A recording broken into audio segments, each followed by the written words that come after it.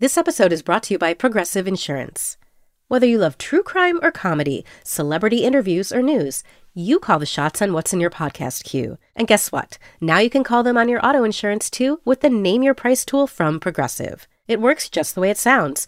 You tell Progressive how much you want to pay for car insurance, and they'll show you coverage options that fit your budget. Get your quote today at Progressive.com to join the over 28 million drivers who trust Progressive. Progressive Casualty Insurance Company and Affiliates. Price and coverage match limited by state law. AI is making waves in every field it touches. President Biden is now on TikTok, and the election draws closer each day. With so much going on in the world, it is hard to keep up with it all, let me tell you. Hi, I'm Kai Rizdal, the co-host of Make Me Smart. It's a podcast from Marketplace. And every weekday, Kimberly Adams and I break down the latest in business and the economy with short daily episodes to make it easy for you to stay in the know. Listen to Make Me Smart wherever you get your podcasts. Hello and welcome to Little Gold Men, the award season podcast from Vanity Fair. It's such an honor to present this next award. And here are the nominees. And the Oscar goes to... And the Oscar goes to... And I can't deny the fact that you like me. Right now. You like me. I'm the king of the world. There's a mistake. Moonlight, you guys won Best Picture.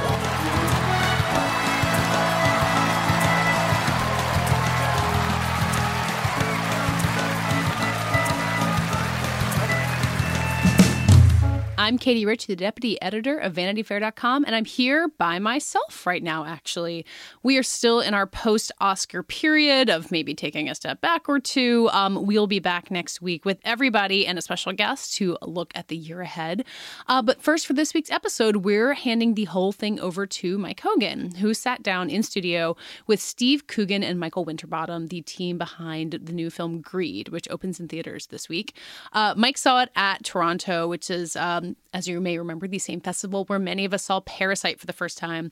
And what Mike has been saying basically ever since then is that basically all the movies he saw at Toronto were about class war. And he says if Parasite was the most triumphantly effective of those, the most hilariously brutal was Greed. It's a movie in which Steve Coogan plays a fictional but somewhat realistic version of a fashion mogul, like sort of like someone who might own a H&M or a Topshop type place. And it looks into his ridiculously luxurious, over-the-top life, and then also at the women in Sri Lanka who make the clothes on which he has made his fortune. Mike's quote about it that he sent for me to share says, "I think it does a fantastic job of capturing the vulgar absurdity of 21st century super wealth while raising some very important issues about inequality and the hidden costs of first world excess." If you know Steve Coogan and Michael Winterbottom, you know some of their previous collaborations, which they also talked to Mike about. There's 24-Hour Party People, and then also the Trip movies. There's a fourth one coming in the near future, and they talk about why they're so certain that's the last one, which might break a lot of hearts out there. And they also talk about the person who Coogan played in 24-Hour Party People, Tony Wilson, and how that movie kind of ironically rescued his reputation.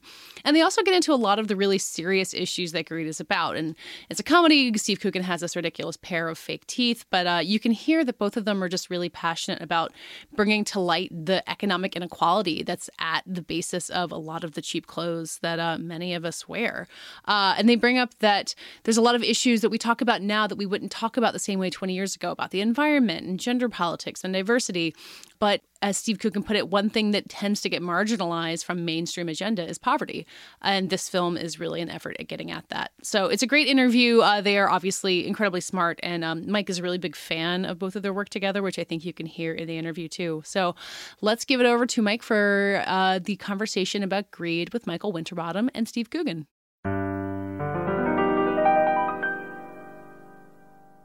Well, I'm thrilled to be here with Steve Coogan and Michael Winterbottom, who have collaborated on many amazing things, some of my favorite films, and now have Greed opening here in the U.S.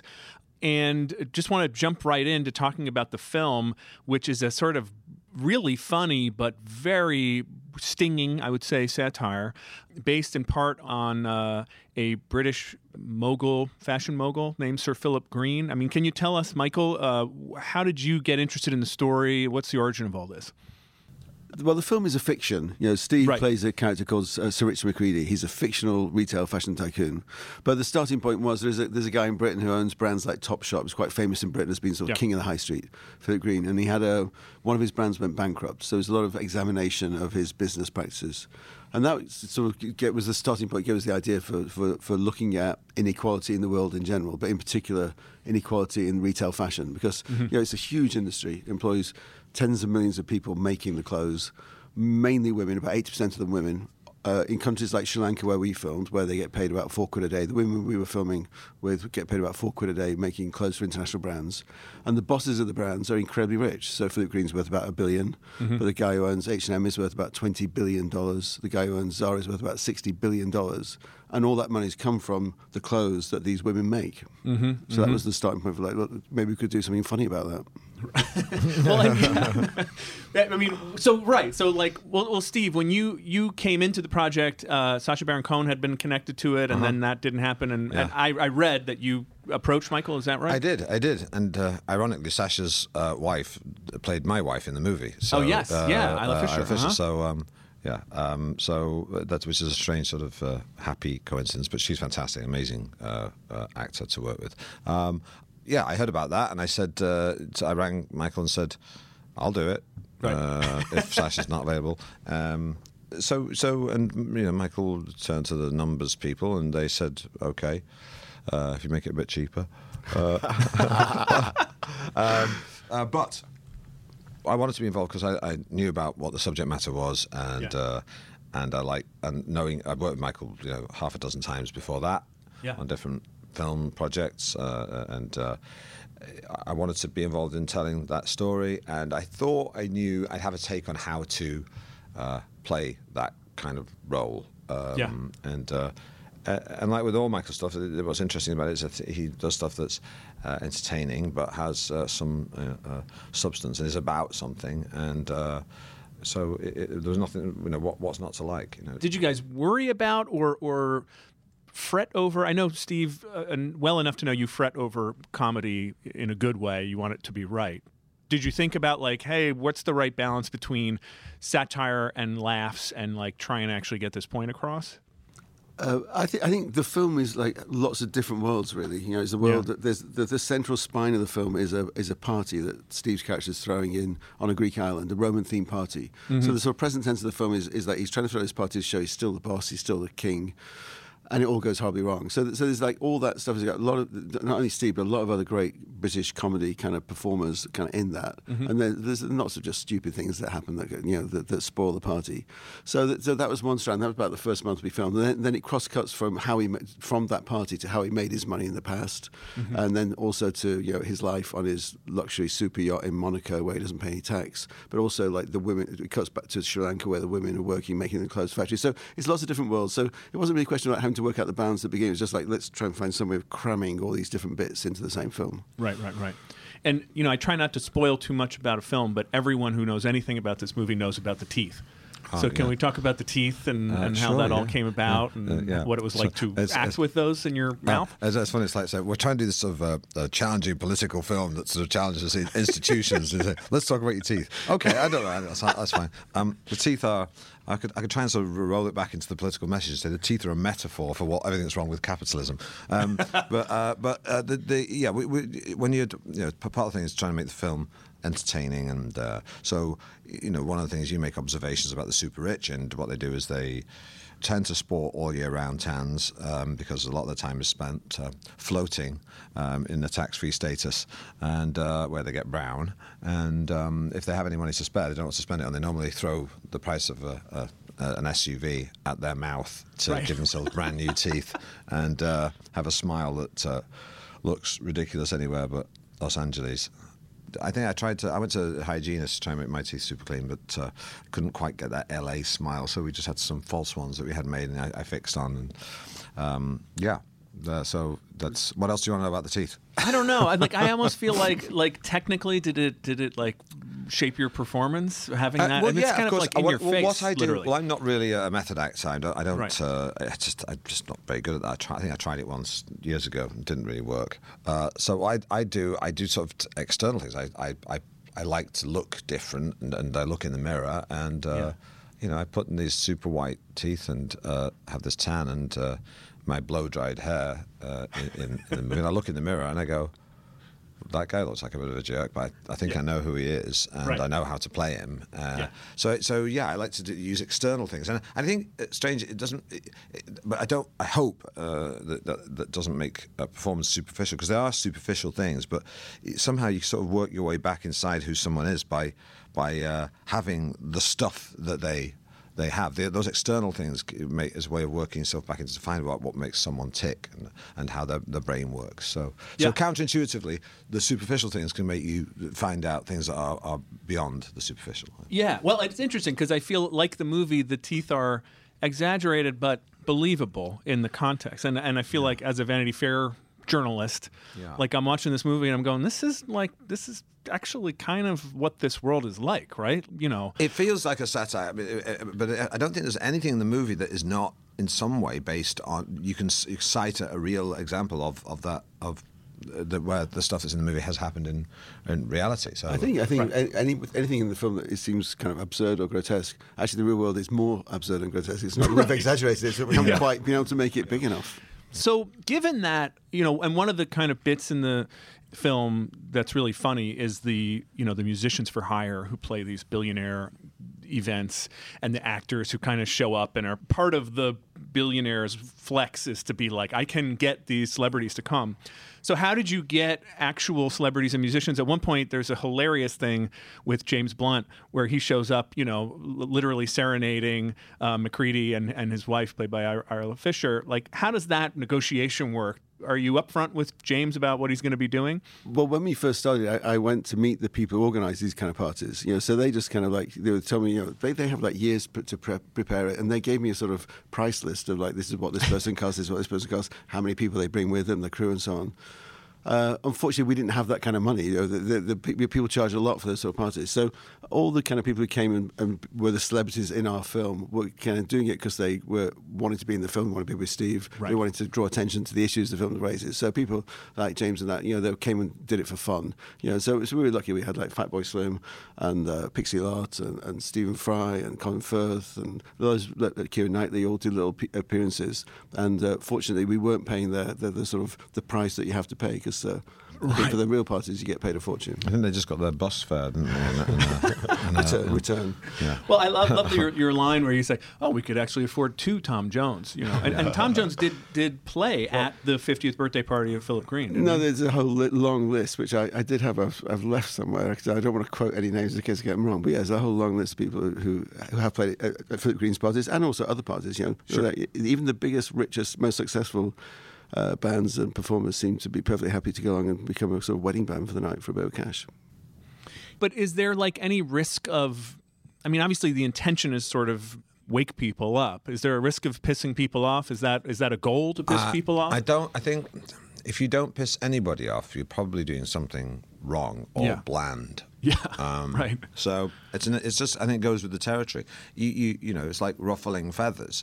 You have to do it, and you have to sort of risk. There are some people who don't like to cause antagonism, and Michael's not one of them, and neither am I. We've had we had a couple of screens like connected with Fashion Week in London. I think there's it's like the film isn't about like, oh, things are terrible, you can't do anything about it. I think it's like you could things are terrible and you could change it. I think lots of people in the fashion industry who you might think are sort of slightly the target actually want things to be better, want better, more ethical kind of fashion, want greener fashion, want better wages for women workers. I don't think anyone, even the bosses of the biggest, most successful companies, want the women who make their clothes to be earning sort of $4 or $5 a day, when they're making billions. No one wants that. It's just a question about how to organise a change, actually regulate the system to make it better. Yeah, I'd say that the people talk about lots of stuff that seemed untenable 20 years ago, even like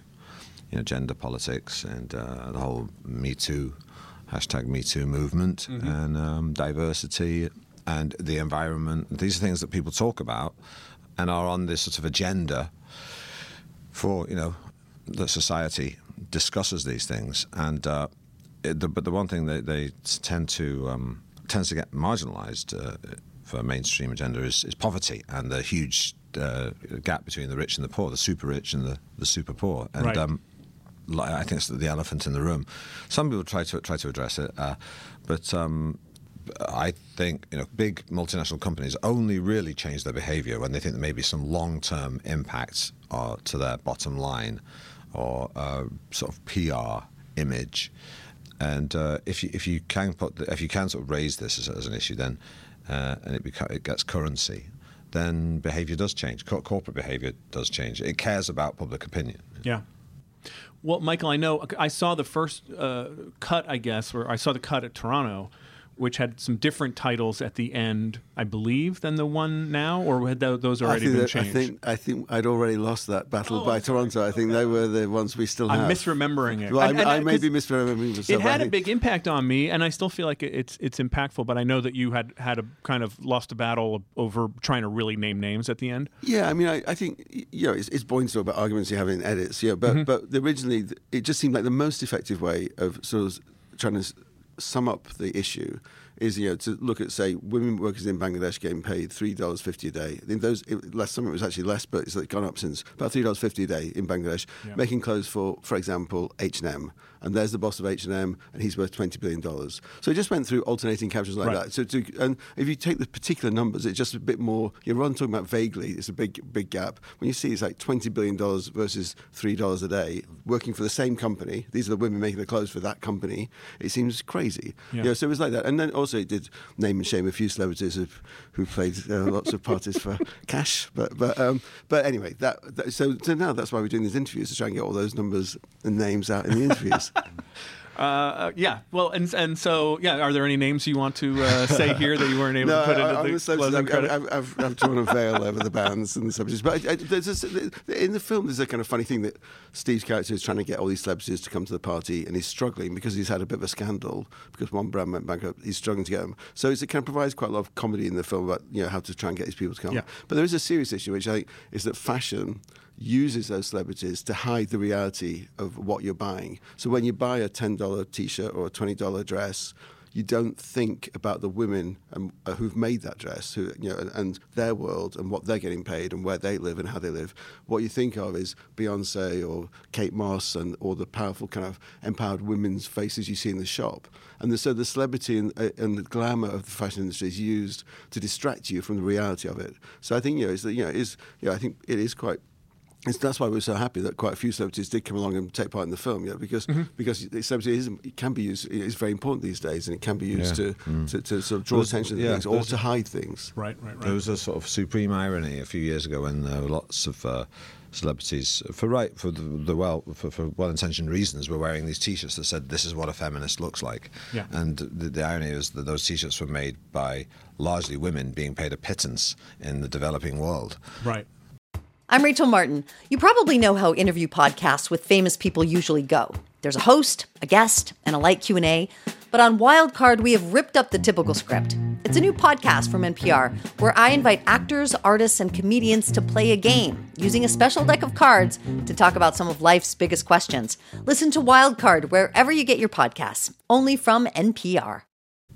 Your character, Greedy McCready, it almost reminded me of Adam Sandler's character in Uncut Gems, where there's just like a compulsion to, do a deal or whatever. Yeah. And in his case, that thing is saying, shake my, nod your head and what is it? Nod your head and shake my hand. Nod your head and shake my hand as a way of ending, negotiations that seem like he could never get what he would want, and then through some kind of magical mixture of social pressure and something else, people would just cave and give it to him. Yeah, I mean, look, when I play the character, I can't, even though someone who I take I find sort of slightly repellent in reality, that kind of behaviour, you have to understand it. And of course, everyone can understand the sort of the adrenaline rush of people whose job is to make money, and that's an end in and of itself. It's not like a byproduct of something they're passionate about or that's something they're very good at. That's it. That's the end, is to make money, and then that becomes make more money, and you can it's understandable that someone can find that very given the sort of the adrenaline rush of trying to get the next deal done and the next deal done. I thought it was super insightful, especially in an era that we call the Trump era. Yes, of course. Well, understand that's a driving force. I mean, well, and I think there's sort of someone was asking me before about how the narrative these days is that many people who are sort of subjugated by these by the powerful then end up voting them into office. And I think Trump is an example of that, where people seem to think that he's something to aspire to, rather than recognizing that he's someone who is an agent and sort of participates in the sort of the subjugation and repression of the people who work for very little money. And I think part of the reason for that is that the people who are super rich control the delivery of the message and can frame the argument. There aren't. If you try and take away the billions these people have, everything will fall apart and the whole world will go to hell in a handcart. That's the sort of the narrative that's peddled, and I think the reason for that is that the poor of the world don't own newspapers or own the means of delivering a message or social media. Well, let me ask you this, though, because that brings up something. We talk on this podcast about awards and the Oscars, and we talk a lot about, what kind of message the Oscars are trying to send, what kind of message actors are trying to send in their movies and in their speeches and all that. And I had an incredibly depressing rabbit hole where I looked at a Wall Street Journal story about how the Super Bowl ratings are going up and the Oscars ratings are going down. And I scrolled through the comments, admittedly, Wall Street Journal subscribers, and 99% of the comments were, I'm just sick of Hollywood people, rich Hollywood people telling me what to think, and I don't need that from... So do you think about that, Michael, when you're doing films trying to tackle issues? How do you get around that and reach people without making them feel like they're getting lectured to? Well, I think if you make a film, you can make any film you like. It's up to you what subject you choose to make a film on. So in this case, we're making a film about, hopefully an entertaining film about a guy throwing a party on a Greek island, but also a film about inequality in the world, inequality in the fashion industry. I hope the film's entertaining. And then obviously when you come and do interviews like this, you're publicising that message. I mean, so it's obviously Steve can talk more about like other stuff, but it's like I don't go around talking about other stuff, just talking about what's in the film. And just like for me, it's like making a film is a bit like being a journalist. If you write an article about something, that's legitimate. That's what journalists are for. Filmmakers are supposed to make films. That's what we do. It's like that's your job.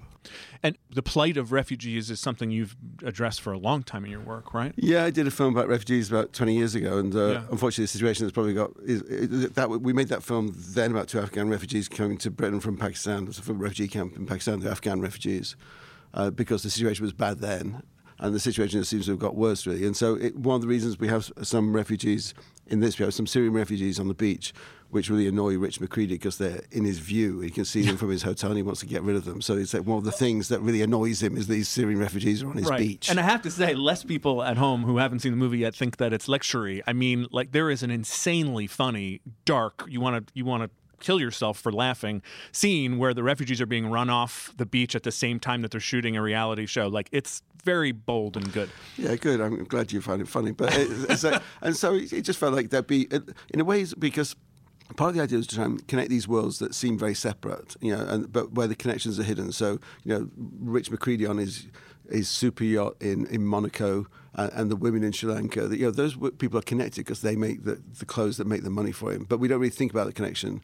And so I thought, as we had this party on the island, there are lots of, in the real world, there are lots of Syrian refugees on Greek islands who are stuck. They've got out of Syria, they've got through Turkey, they're stuck on a Greek island, and we in Europe are not letting them go any further. Right. And it felt like, okay, well, that's another thing that when we go on holiday to Greece, we try not to think about them. We lie on the beach, we try not to think about the other people around the corner on a different beach because we just want to have our nice time. So it felt like they were sort of, in a way, a similar thing that people that we know about, we know the situation, we know there's 1 million refugees come across the Mediterranean, we know thousands have died, but let's try not to think about it. So I thought it would be a useful parallel between the Syrian refugees and the women, but also just a good subject for humour because it would be something that Rich would get really cross about and would be annoying to him, and he would try and control, and in the end he can't control. It's out of his control. Yeah. You said you knew how to play a guy like this. Can you tell us more about what your thoughts were on it? The overarching message of the film is about thinking about this stuff and raising it as an issue. And essentially the guy you mentioned saying the sort of caricature of this sort of arrogant privileged white liberal, is a caricature, and the idea of framing things, telling people what to think is like questioning things is important. Questioning, no one has a monopoly on wisdom, and questioning things is a healthy thing to do, and that's what the film does. But beyond that, I can't let my personal views of Rich McCready inform my performance. So I have to, everybody has some degree of humanity, even people I disapprove of, and people I don't like, and I don't like their values. I don't like Rich McCready's values personally, and I don't subscribe to them. But I do understand the thrill of the chase, and I understand people who want to, people who are competitive, and also he's funny. We made the character funny, probably funnier actually than the real people. Those people are in reality, because we wanted him to be entertaining, and he is funny, and that's there are plenty of people who sometimes there are people in life who you approve of, but you wouldn't want to hang out with them. Mm-hmm. And there are other people that are reverse. You think, well, I don't particularly like that person, but he's quite entertaining. Mm-hmm. Sometimes, successful people can be charismatic and bullying at the same time. Mm-hmm. And I suppose that's what the way to put into the character. So it was kind of enjoyable, really, playing him. It was like a vacation from myself.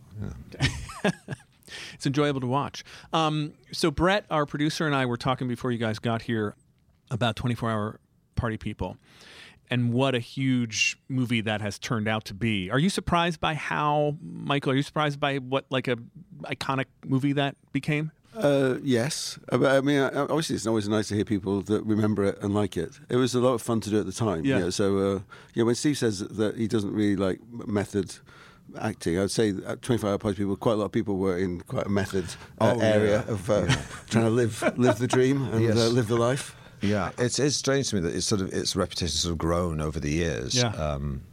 And I have very fond memories of it. I think this might be my favourite film I've made. I've not seen it for years. I don't feel I want to really for a while, because it sort of has. To me, it's like looking at an old shoebox full of old photographs or something from.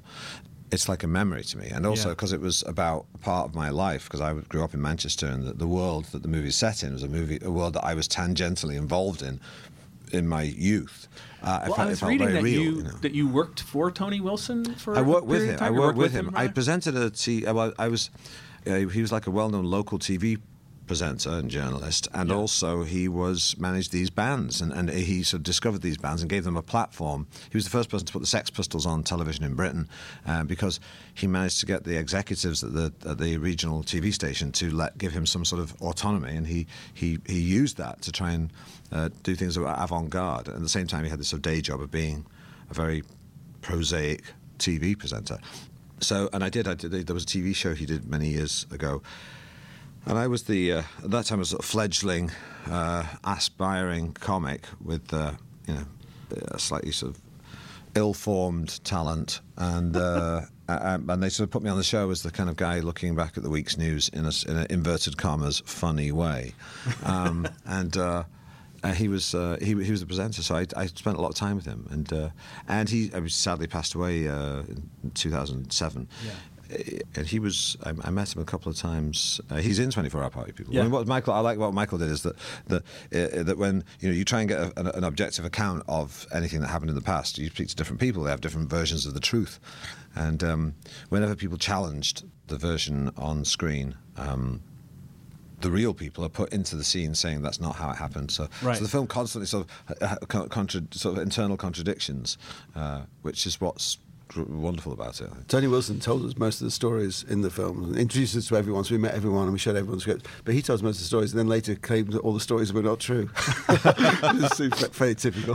Yeah. So I read a fantastic article from the time, I think it was in The Guardian, where somebody was just like on the set with you guys, and he was clearly kind of playing both sides, saying, this is all fake, but I love it. But how did he end up feeling afterwards? Was he happy with it? Yeah, I think so. I mean, I'd say it's like, I think that, and this is probably a very crude simplification, but when we were researching it, he was incredibly helpful, incredibly warm, and he always was saying that this guy's a genius, that guy's a genius. He was a real enthusiast for everything about Manchester, everything about the bands. Yeah. Whereas when other people tended to be quite rude about him, he had a bit, he was a bit of a magnet for insults. Right. And then I think, to be honest, like after the film came out, maybe connected to the film, everyone then loved him. His reputation did definitely he became then this loved figure in Manchester. So if it did anything good, I think it just meant that he got some of the praise that he was due, really, for a career of supporting other people. I was promoting Greed in Manchester the other day, and the cinema, the home cinema in Manchester, is in a place called Tony Wilson Square. And all I was thinking was, if Tony was alive, he'd want it to be called Anthony H. Wilson Square, right? Because he liked this sort of slightly, he liked to lengthen his name, because it elevated him slightly. So, but people got a little too method. Are there any short stories that are shareable in a public context? Steve probably has better stories than me on that. Well, we recreated the last night of the Hacienda, which was a famous, iconic nightclub in Manchester that was very avant-garde and adventurous and bold and new and all those things. But it was demolished by the time we did the movie, so we had to rebuild it and recreate it. And I used to go to the real one, so when I walked into the replica, I was like blown away about how it was identical to the place I used to go to. Yeah. But we recreated the last night, and all the people who used to go to the Hacienda all turned up, and it became a real party. So what's on screen is a real party, and it was quite a long, sort of decadent night, and I'll let people use their imagination. It was definitely one of those things where when you walked off set, you couldn't really tell whether you were off set or on set. Well, that's also to do with Michael's shooting style, is that sometimes when you're acting in a movie, you're very aware of the camera, and you're trying to use you're sort of conscious and acts about how you're coming across or whether you're doing a good performance.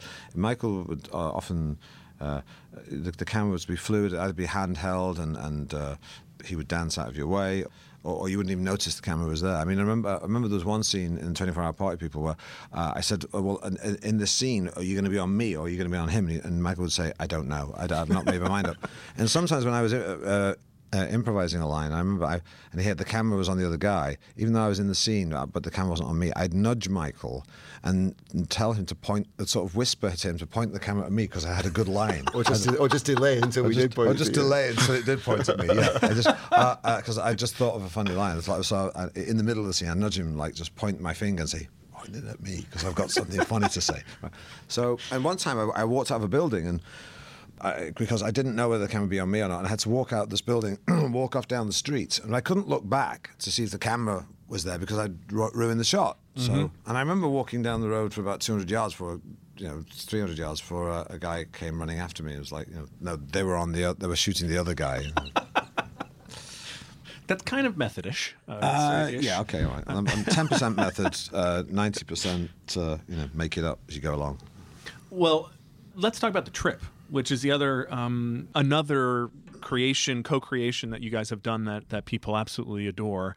There's a new one coming, Trip to Greece. Yeah, we finished it, and it's coming out quite soon, I think, and it's the last one as well.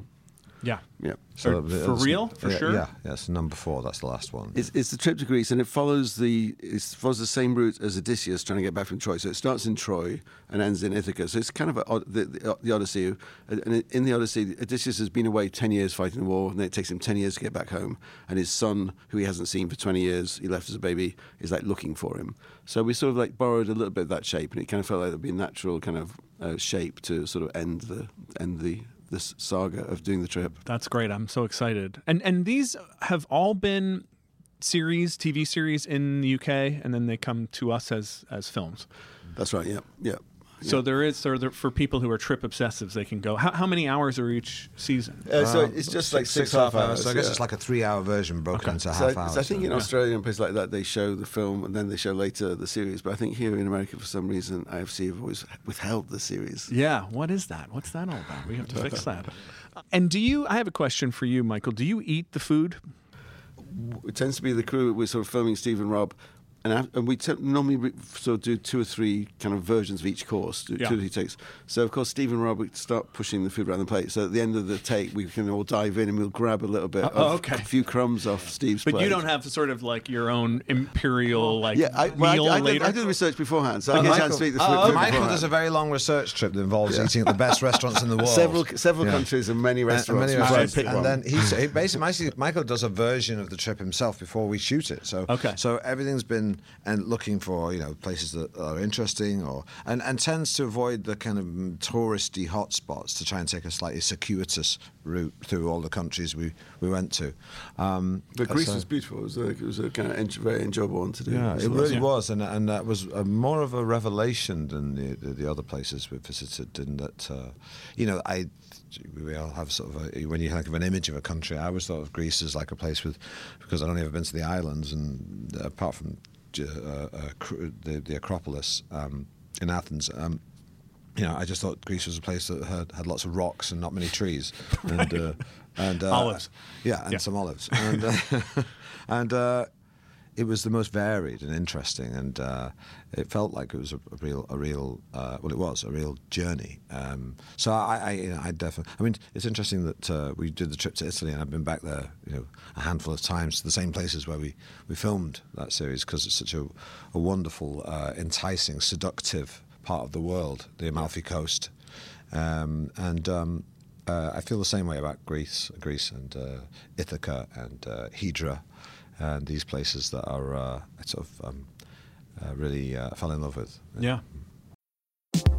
I'm Nomi Fry, and this week on Critics at Large, we're talking about the delights and shortcomings of the new movie Challengers.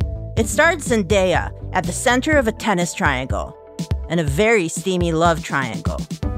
Who are her loyalties to? Will she be tempted by the other one? How do these guys reckon their professional playing ambition with their romantic and sexual feelings about this mysterious woman? And such we have it. We have a conflict between 3 people in a game meant for 2. Is it a sports movie or a sex movie? Find out on Critics at Large from The New Yorker. New episodes drop every Thursday, wherever you get your podcasts.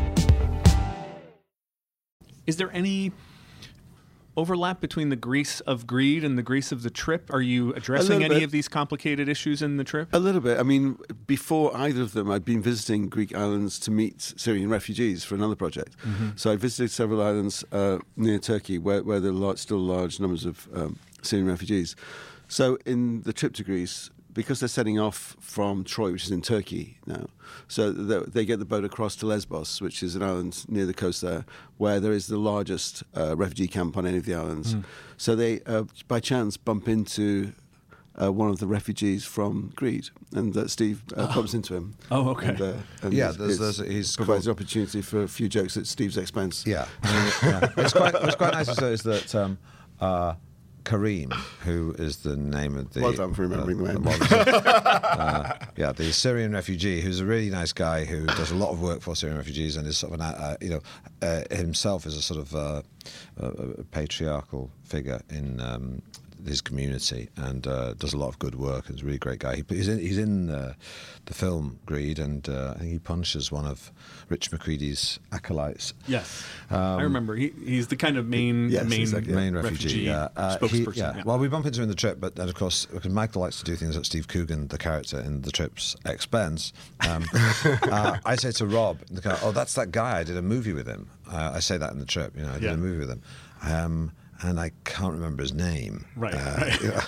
And Rob, and I think he introduces himself to Rob, and I do that thing of going, yeah, that's right, yeah, it's Kareem, yeah, like I knew, right. And so. Well, how does the Steve Coogan character work? I mean, does everybody collaborate ideas for the Steve Coogan character? No, not really. It's like Rob. I mean, Rob and I sort of try to undermine each other and play up to the roles we ascribe ourselves, and there's some truth in it. Michael comes up with script suggestions, even though we improvise in a structure, and maybe the odd line. But we sort of, it's because it's sort of like one remove. So, an actor plays my son, in the movie. In the first series, actors played my parents, and I don't have a biological son, but I do in the trip. I have a daughter in reality. So we just little things like that, and would help us distance it from ourselves, even though it is ourselves. And so that allows you license, actually, when you're improvising, to be really unsympathetic about yourself. Right. And sort of exaggerate or give platform to those aspects of, those aspects of me that I think aren't very nice, but are sort of more interesting. Yeah. Because there's sort of it's a strange kind of double bluff being played on the audience, because people watching go, why is he portraying himself as such a jerk? I don't quite know the answer to it, but it stops it being some PR exercise where I'm saying, what a nice guy. Don't you think I'm such a great guy? I'm playing myself as. Well, it's a bit like celebrities coming to the party in Greed, which we hope people realise that if the celebrities are in our film, it shows that that they are self-aware and are setting themselves up, and they're not the sort of people who would go along and be at those parties. So Well, it reminds me, I'm watching the new season. I think it's 10 of Curb Your Enthusiasm. It's not too different from what Larry David's doing. Yeah, that's true. In fact, one of the reasons I think we were reluctant to do it is because Larry David had got a lot of celebrities on his show playing themselves and satirizing themselves.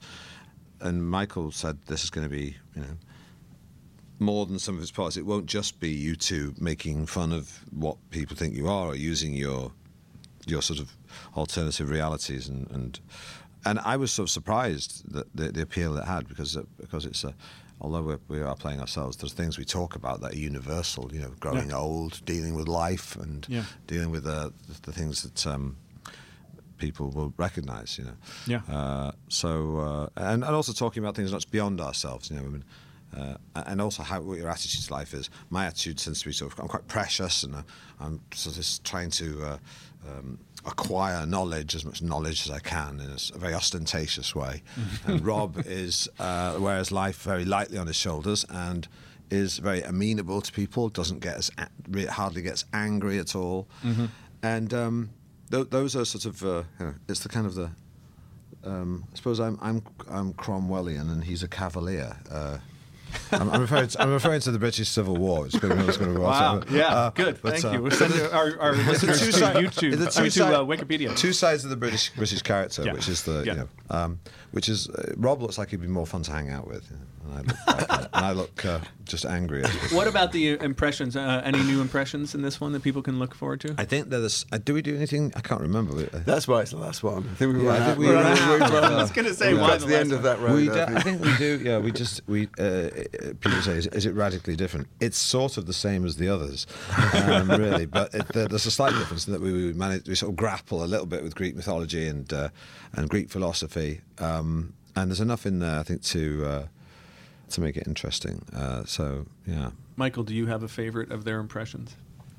I like them all. Very diplomatic. Particularly in the first time we did it, but I think it's still the case that the only thing I'd probably say is that you can always, why don't you do one of your voices, really? That's about the only direction. Michael wouldn't say, can you not just do a bit of Michael Caine or whatever? I was surprised when, I think, because the films, when they emerge, always seem to have more depth than they appeared to have when we were shooting it, and there's more poignancy than they appeared to have when we were shooting it. And it always surprises me, because the only direction Michael ever gives is to say, do a funny voice. But there you go. All right. Well, it's so great to hang out with you guys. Thank you very much for coming to talk with us. And everyone go see Greed and then go see The Trip. They're both opening in rapid succession. Yeah. Thank you. That does it for this week's episode. As I mentioned, we'll all be back next week to start looking at the year ahead and maybe even next year's Oscars. We are the crazy people who would do such a thing in February. In the meantime, you can find us all at vanityfair.com and on Twitter at littlegoldmen. We love hearing from you as always. You can find us on our own on Twitter. I'll list it off. I'm at Katie Rich. Mike's at Mike_Hogan. And Richard and Joanna, who are still around, they're at Rye Laws and Joe Wrote This. This week's episode was edited and produced by Brett Fuchs, and this week's award for what might be the best guideline for giving an award season speech goes to Steve Coogan. If you don't piss anybody off, you're probably doing something wrong or bland.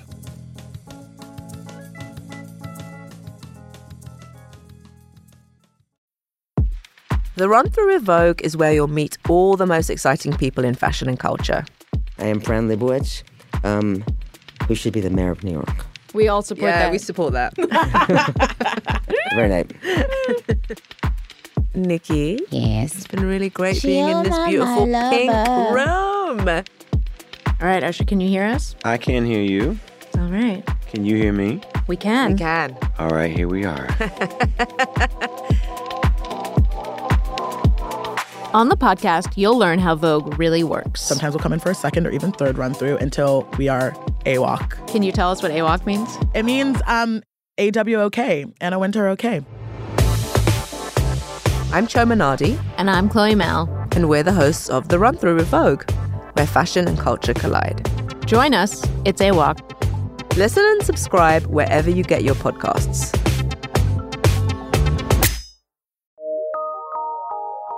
From PRX.